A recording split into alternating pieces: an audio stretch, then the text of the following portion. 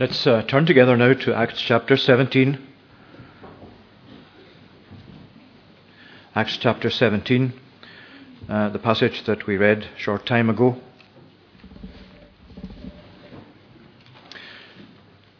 I'm going to look at the passage as we find it before us, but we can actually focus on verse 22, 23, 24 and so on.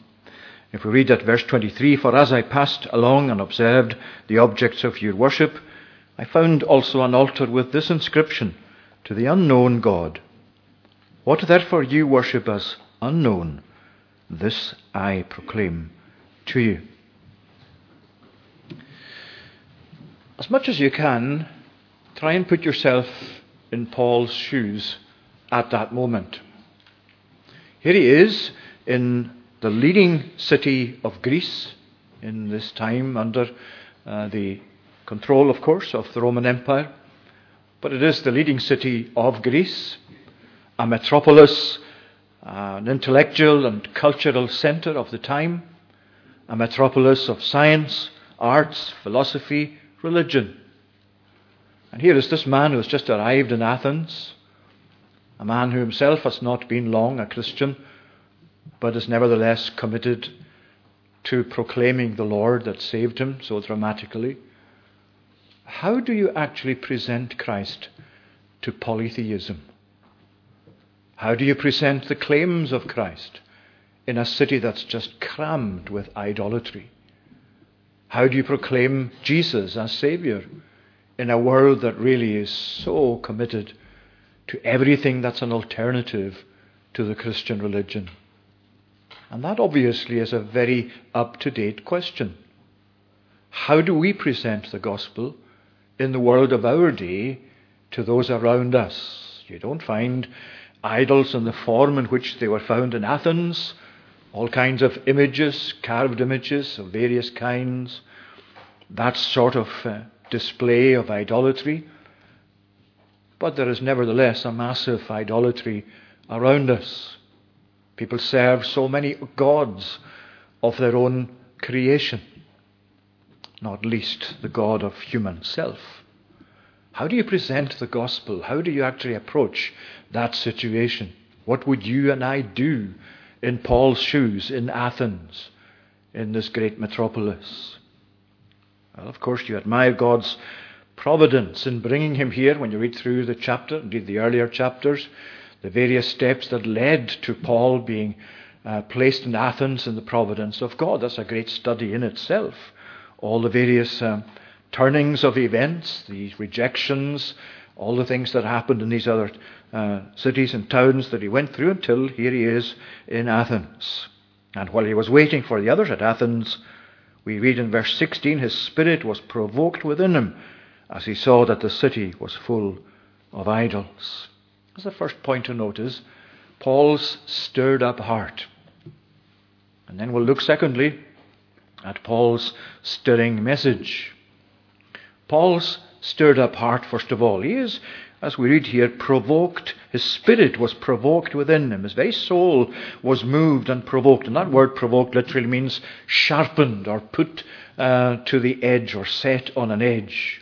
And you can see how worked up Paul was, not with anger or frustration, but with a sense just of how indignant he was against all that had caused this idolatry instead of worshipping the true God that he was bringing to them in his message. You could imagine it was a combination of that plus grief of spirit and compassion for these people that were in such darkness. His soul was stirred. It was really set on edge. Just like you would take a knife and sharpen the edge of it, here is what he is seeing around him, sharpening the edge of his soul. And what he was led to actually say in the name of God, in many ways rose from what he was seeing around him. He was provoked, as the word is here, into this kind of spirit, this kind of mindset, which led to him proclaiming the gospel in that particular setting. The cause, of course, was that it was full of idols. The city, when he saw that it was full of idols, his spirit was provoked within him. And it raises the question, doesn't it? Are we provoked by the idolatry around us? We know about it. We pray about it. We've prayed about it tonight. We've appealed to the Lord to come and intervene as he has in the past. But how much are our souls really stirred up? How much are we really stirred up when we see other religions, for example, that we know are full of idolatry, set alongside the religion or the Christianity or the name of Christ and the exclusiveness of Christ that we know is to be protected by us and shielded and exalted in our own lifestyles? Are we tonight provoked? Do we have that palpable sense of outrage at seeing the distortion of human activity on idolatry rather than it to be devoted to God, to the only true God? Have we become somewhat so used to the situation that our souls have become somewhat numbed? Have we just come to the point or near the point where we say, well, that's just how it's been for such a long time. What can we do about it? And it's not likely to change. Are we losing our encouragement? Are we losing our sense of being provoked into action in regard to these things? Well, there's the question that arises from looking at Paul's own spirit being provoked. He wasn't at all of the mind as he came into Athens to say, well, this is just how it is, and I'm just one person, what can I do about it? He came there knowing that God was with him, that he had the message that was far superior to anything that he would come across in this famous Areopagus and in this famous city of Athens that was so much known for its philosophy and its philosophers. He was not ashamed of the gospel of Christ. He knew that it was superior. He knew that whatever views people had of it, in itself, he had God in the way that he had presented this gospel to Paul to actually present then to his fellow human beings. And the next thing you see is he reasoned in the synagogue with the Jews and the devout persons and in the marketplace every day with those who happened to be there. He's still waiting for his companions to come, but he's not idle. He's not just looking for a place to sit down with a book and put his feet up and wait till something happens, or to wait for his companions. He didn't say in his heart, well, I'll just have to wait for the others. Anyway, what can I do? I'm just isolated. I'm just here on my own. And when my companions come, then I'll be able to do something about what I see around me. He reasoned in the synagogue with the Jews. He went to the synagogue, of course, is where he began in the synagogue, as he often did, because one thing he knew about was the Scriptures, the Old Testament Scriptures, were readily available in the synagogue. And he knew that he could reason from the Old Testament Scriptures to Christ. That he would come from these prophecies and from these predictions and from these laws of the Old Testament and all the other Scriptures of the Old Testament, and that he would actually work his way towards this Jesus Christ and then present Christ as the fulfillment of these great prophecies of the past. And he did the same when he came to the marketplace. He wouldn't have disputed there in a way that presented the Scriptures the same way, of course. But there's something that really begins to show you that Paul is very adaptable as far as presenting the gospel is concerned. He doesn't present a different gospel, he doesn't present a different message, but he doesn't have the same starting place. We'll see that in a minute. He doesn't have the same starting place in the synagogue as he has in the Areopagus. He can begin in the synagogue with the Scriptures. He knows the people there know the Scriptures. When he goes to the Areopagus, they don't know the Scriptures, so he doesn't begin there. But he comes to reason with them in the synagogue. And he also meets with devout persons, those probably who had actually been proselytized to join the Jewish religion, and also in the marketplace every day with those who happened to be there. And of course he met the philosophers. There's a couple of types there mentioned, Epicureans and Stoic, different branches of philosophy that he met with in the course of his reasoning. Now, As he went to the marketplace, of course, he would meet with people in a different way, but this is something that's important. Paul is not just an intellectual, a man of mighty intellect.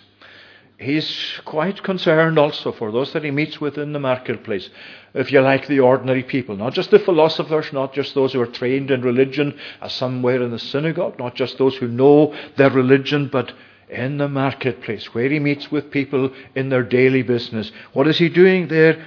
He is reasoning with them. You see, the word reasoning, it actually covers what he does in the synagogue, what he does with the devout persons, what he does in the marketplace every day.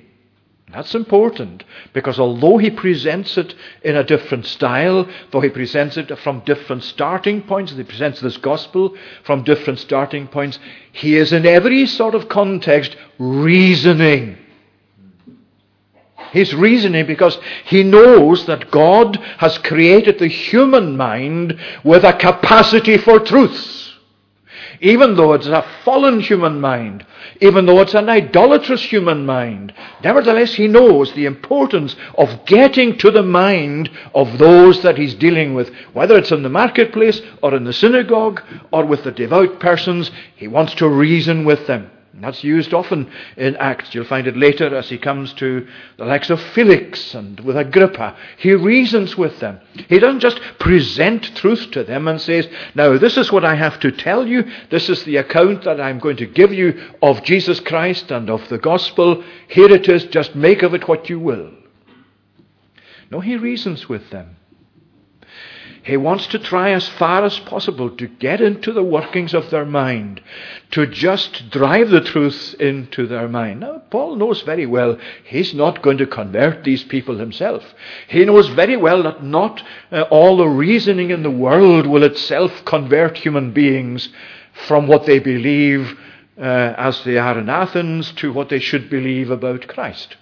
He's not going to be able to do that.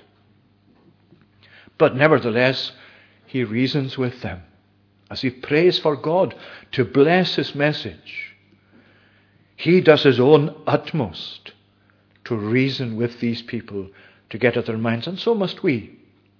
And there are so many different ways open nowadays. One of those who prayed tonight mentioned the way in which God has provided us with so many means by which we can actually bring the gospel to the world of our day. A world that doesn't want it, but nevertheless a world that actually has the same sort of means used for other purposes.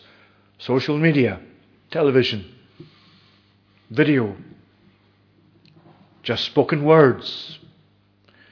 When you interact with people, you're meeting people that have an access to all of these. And you have access to all of these and others. And even if it's just what you might say is just ordinary, simple talk, when you come to speak about Jesus, when you come to present the truth of God, the claims of God, think about reasoning it. It doesn't have to be an expert in linguistics. You don't have to be someone trained in apologetics. It's simply as Jesus, as we saw on the Lord's Day, said to the demoniac that he had cured of his demon possession. And when he said to him to go back to his own city, what did he say to him to say to the people of his own area? Tell them what things the Lord has done for you. That's reasoning your way into the mind of those who are listening. You tell them what God has done. You tell them how he's changed your life. You tell them how it's come about. You tell them that he can do this for them too. Well, he reasoned with them.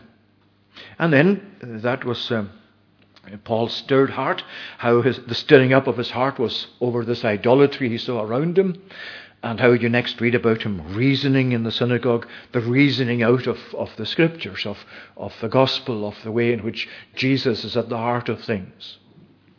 And he comes then to the Areopagus. They took him, in verse 19, they took hold of him and brought him to the Areopagus, saying, may we know what this new teaching is that you are presenting. That brings us to Paul's stirring message. Now, the Areopagus was an important place, and it's really significant that in the providence of God, these people themselves brought him to the Areopagus. The Areopagus was like an open court, which had developed into, in Paul's day, it was really the place or the court that supervised the morals and the education and the religion of the times. So it was a really important place in Athens. It was a place where all of that sort of combination of things took place, and where a lot of different arguments took place, and where people just spoke out to those things, and where decisions were made about morals and education and religion. That's where Paul found himself. That's where they brought him, just to the very place where he could actually present the gospel most openly to those around him. And first of all, he looked for a connecting point. He looked for a connecting point with the reason, with the minds of these people. I can just see him working out now where am I going to begin with this message that I have to present? And of course the temptation is to rush ahead and just speak about Jesus Christ, or to rush ahead and tell them, well, actually God has given us the Bible, God has given us the Scriptures, that's what you need to believe, that's what you need to accept, you need to put your own philosophy books aside, and you need to really choose this one. That's not what he did. He didn't begin with the Scriptures, he didn't begin with Christ. He led them to Christ, but that's not where he began. And there's a huge lesson in that for ourselves, because so much of that world out there that you need to present Christ to, you cannot begin with saying to them, but the Bible says. Because what they'll tell you is, so what? I don't believe the Bible. I don't accept that that's the Word of God.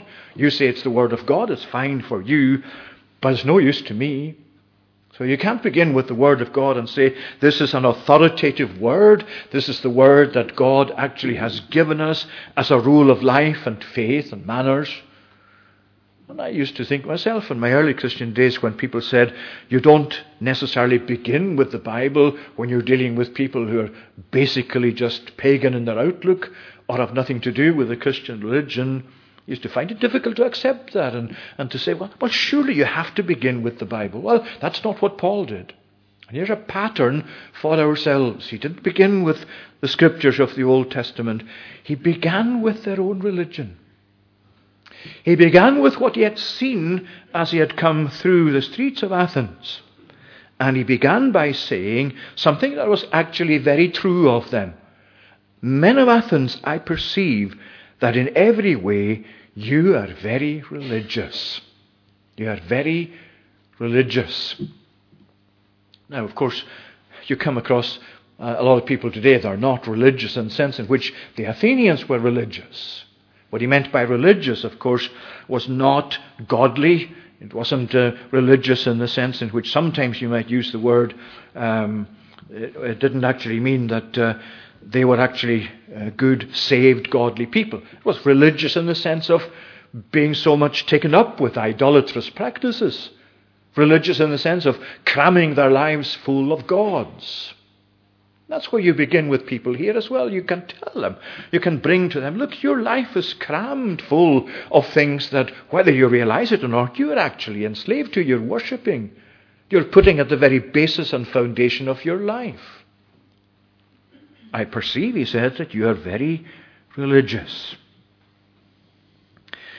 But then as I found also an altar with this inscription, to the unknown God. And then this is such a wonderful emphasis here, the altar with this inscription, to the unknown God. Then he says this, what therefore you worship as unknown, this I proclaim to you. He's working his way towards God in Christ, towards the redemption that's in Christ. But he's still at the early stage of presenting things to them.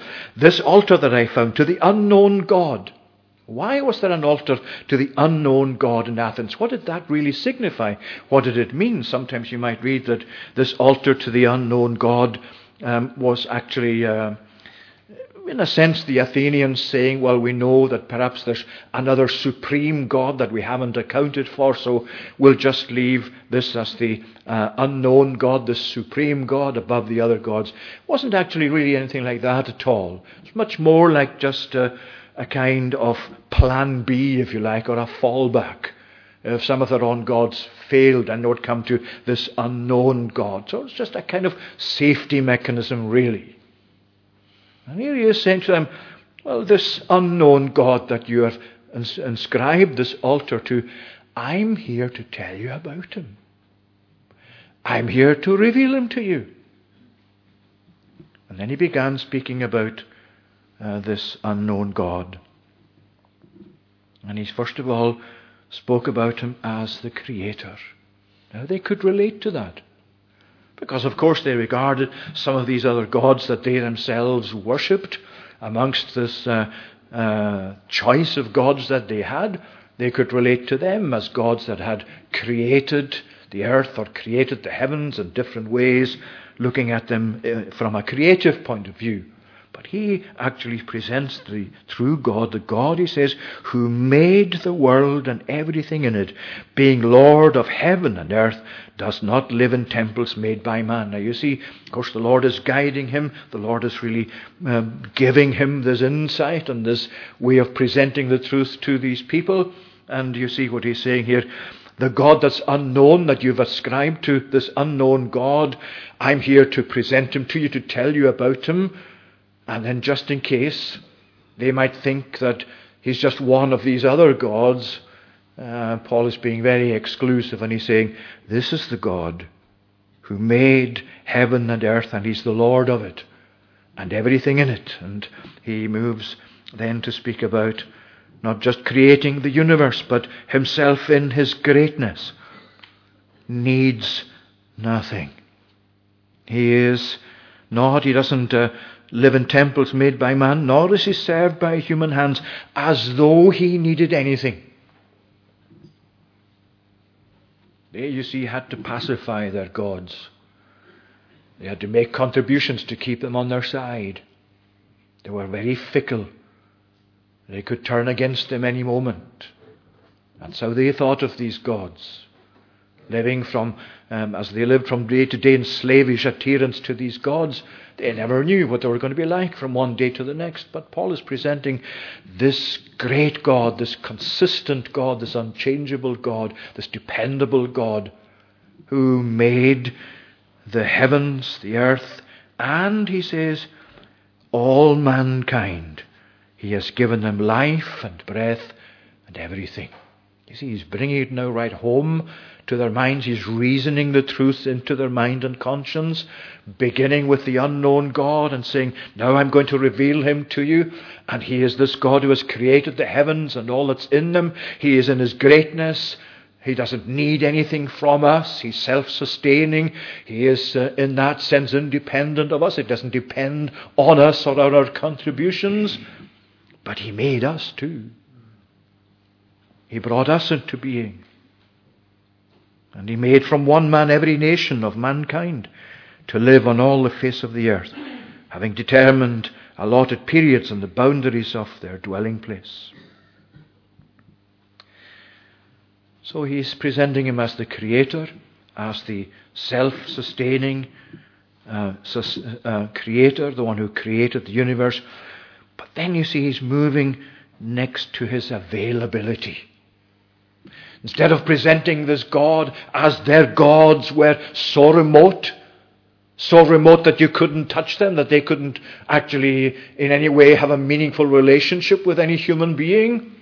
Well, he's saying, this God didn't just make all of the creation and all mankind to give them life and breath and everything, but he did it in such a way that set the boundaries that they should seek God in the hope that they might feel their way towards him and find him. Yet he is actually not far from each one of us.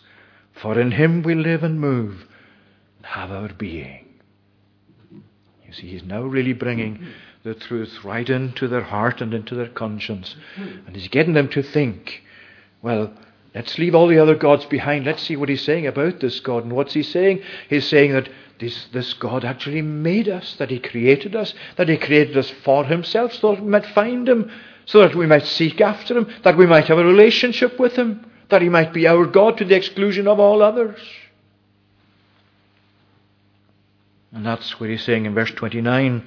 as he reaches that conclusion, being then God's offspring, we ought not to think that the divine being is like gold or silver or stone, an image formed by the art and imagination of man. In other words, he's really saying that because this is true about this God, and what I'm telling you about him is indeed the truth, and we are his offspring, and that's in the sense of we have been created by him. What he's really saying and driving now into their conscience and reasoning into their minds, he is saying, ought we not to know him then? Seeing he is not far from any one of us. God's availability. And you notice what he's doing as well very significantly. He's actually quoting from their own writers. You and I might think that to actually go to pagan writings, the writing of these Greek philosophers, or these Greek poets as well, even some of your own poets have said, for we are indeed his offspring. What an educated man Paul was. He knew what these philosophers, these writers, these poets had actually said. He had obviously read some of that and learned some of that in his journeying. Now he's really playing this back to them and saying, actually, your own poet said this. And in the highest sense, this is what they meant, even if they didn't understand it. That in him we live and move and have our being, and we are indeed his offspring. See where he's taken them? He's taken them right, as it were, into the lap of God. And he's more or less saying to them, now you look up into his face, and you'll see that what your own writer said is actually true of this God. And that means that we too have to use what's available to us by which we can present God. Because as you look out over the world and think that there's nothing in there but darkness in the songs of the world, in the writings of the world, and all that you find that you can lay your hands on so readily that people of the world say, in which they express their feelings and their philosophy and their view of life. You say, what's the point of going to that? That's all worldliness, that's all darkness. You know, there are people there who are searching for truth, searching for meaning, searching for purpose. And even if they put it out in doubting terms, we need to try and familiarize ourselves with how the world is thinking. Why does it put it in these terms? And you can use that, and you can latch on to that. And you can say, well, this is what you've said, and this is something you've written, or this is something you've sung in your song. But you know, that connects with someone that I know, with a God I know. And I want to tell you about him. All of that is in this wonderful presentation of Paul in his stirring message. So he begins with the connecting point, and that's what you and I must ask ourselves too. Where is the connecting point with us, for us, with these people that we meet? Obviously, for many of them, can't be the Scriptures unless you know that they know the Scriptures already. But you begin with what they do believe, even if it's very contrary to believing about God. And you try and move towards presenting God to them. I know this is something that requires us to give studied attention to the world and to the way people think and how things come across, even in news reports and so on. But that's all educative. It's there so that we can inform our minds of how to present the truth of Christ to the polytheism of our day. And then he moves from there, finally, he moves to speaking about judgment. One of the things, of course, that people don't like to hear about. Well, what is he saying? He says, well, the times of this ignorance, because God is not, we're not to think of him like these images that you see, gold, silver, stone, and so on. The times of this ignorance God overlooked. Until Jesus came, God, it wasn't that he wasn't interested or just didn't think of sin as serious, but he knew that people were still in darkness, and until the light of Christ and his resurrection and the gospel went out into the world. But now he's saying, now things have changed, things are different. But now he commands all people everywhere to repent, because he has fixed a day on which he will judge the world in righteousness by a man whom he has appointed. And of this he has given assurance to all by raising him from the dead. Where did he begin? He began with their own religion. He began with the unknown God. He then said, I'm going to present him to you. He moved on to speak of from them being very religious to presenting this Creator to them. And from the Creator he's moving towards his availability. And now he's coming to speak about or present God as having appointed a man. And that's very significant and clever, if you like, of Paul under God's direction. He speaks about a man. They can relate to a man. He's not distant from them. He's like themselves in that sense, human. But he's a man that God has appointed to be the judge of the world in righteousness. Remarkable thing. Something that again connects with their mind, reasons its way into their mind. And of course that is Jesus Christ. He will judge the world in righteousness by a man whom he has appointed, and of this he has given assurance to all. How? By raising him from the dead. And you can see why it is that people, or the workings of the devil behind people's own reasoning, dismiss the idea of the resurrection of Christ as having any validity or something that is very much an impossibility. Because if you do away with the resurrection of Jesus, then death rules. If you do away with the resurrection of Jesus, there's no possibility of a judgment day because there's no longer a judge. It's all very clever on the part of the devil too, of course. But he's not as clever as God or the wisdom that God gives to his people. Because here is Paul saying he has appointed this man to be the judge of the world in righteousness. Not just any kind of judgment, but judgment in righteousness. Judgment that really will focus upon the truth and upon God's standard. And he has given assurance, he has given proof that that day of judgment is set by him. How? By raising him from the dead. You know, if Christ is not raised from the dead, if there's no such thing as resurrection and a day of judgment, one of the most important things of all has completely gone from us. Justice. Yes, there's such a thing as human justice, but what's that? Justice has to be based upon righteousness, upon God's own standard.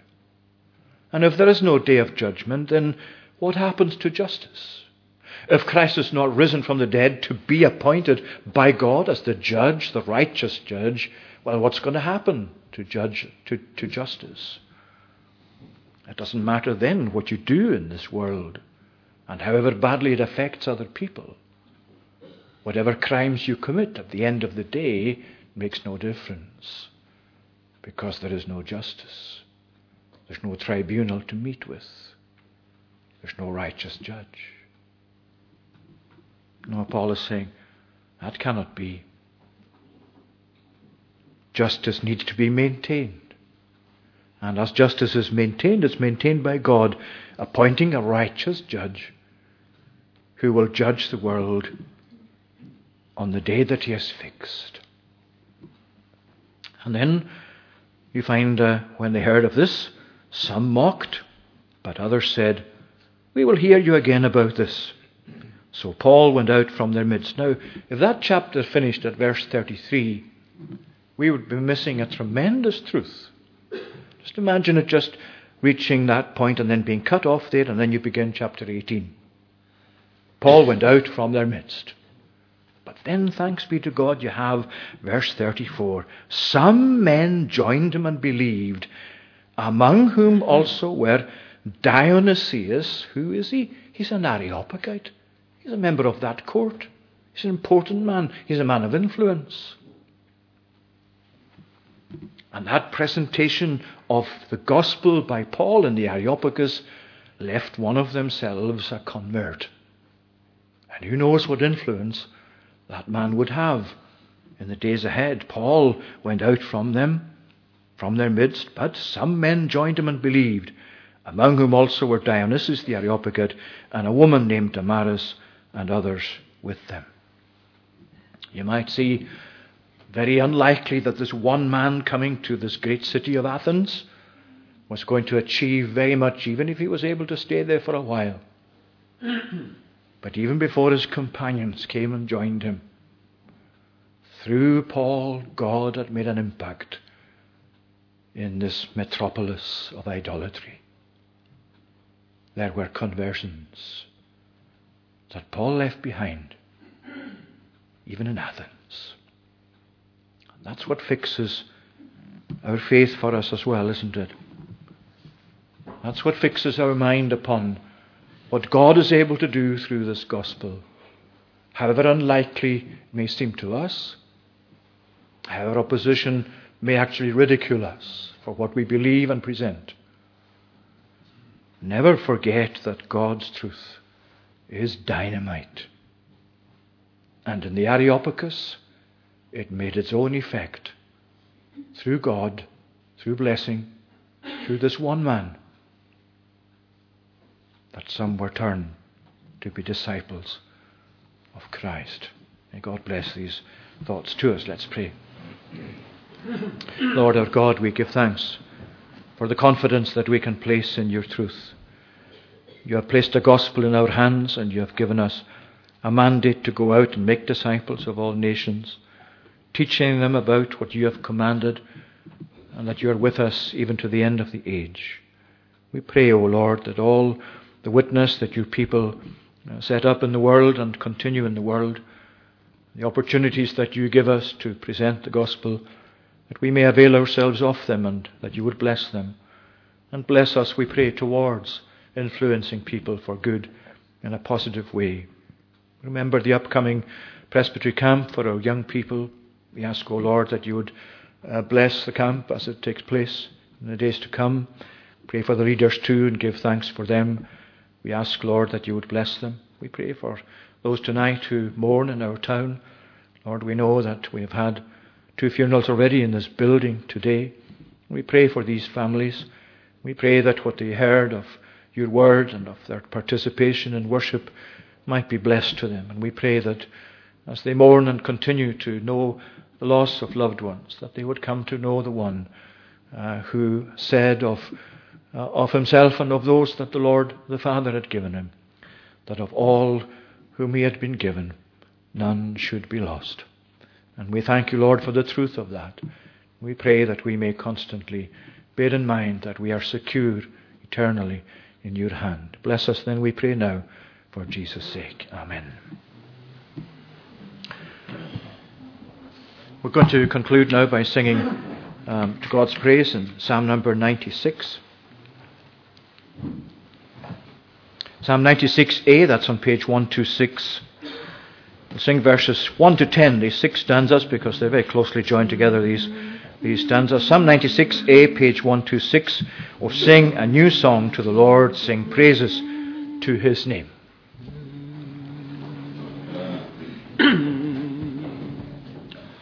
Oh, sing a new song to the Lord, sing praises to his name, and his salvation day by day, let all the earth proclaim his glory and his mighty deeds, to every land declare how great and awesome is the Lord, with him no gods compare.